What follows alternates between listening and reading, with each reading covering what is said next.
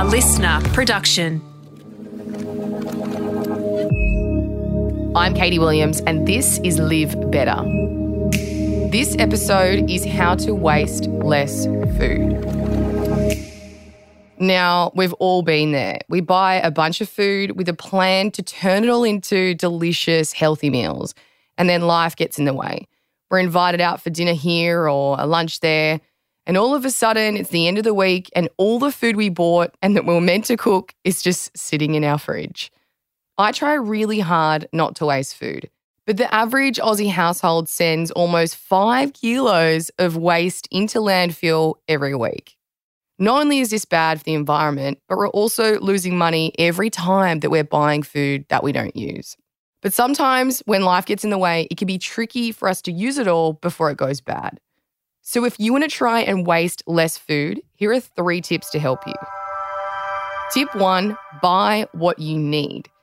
Okay, I know this sounds super obvious, but the easiest way to avoid wasting food is to not buy too much food in the first place. A lot of us will go to the supermarket and buy a bunch of ingredients and then figure out what to do with them later.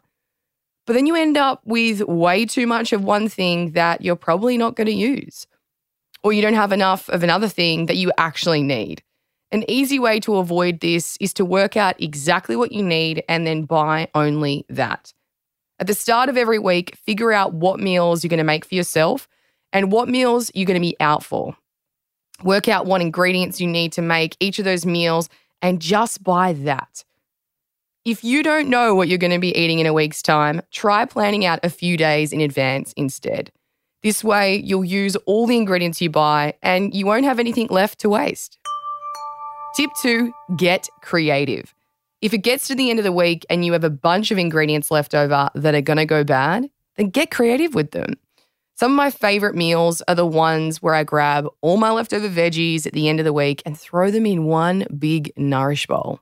I'll roast all the veggies together and add a source of protein like tofu or legumes and a healthy whole grain like brown rice. You can also throw some random fruits together in a smoothie or combine different veggies in a soup or a casserole.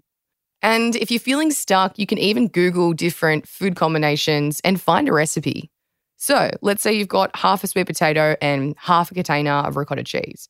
Try Googling sweet potato ricotta recipe and see what comes up. Tip 3 is freeze.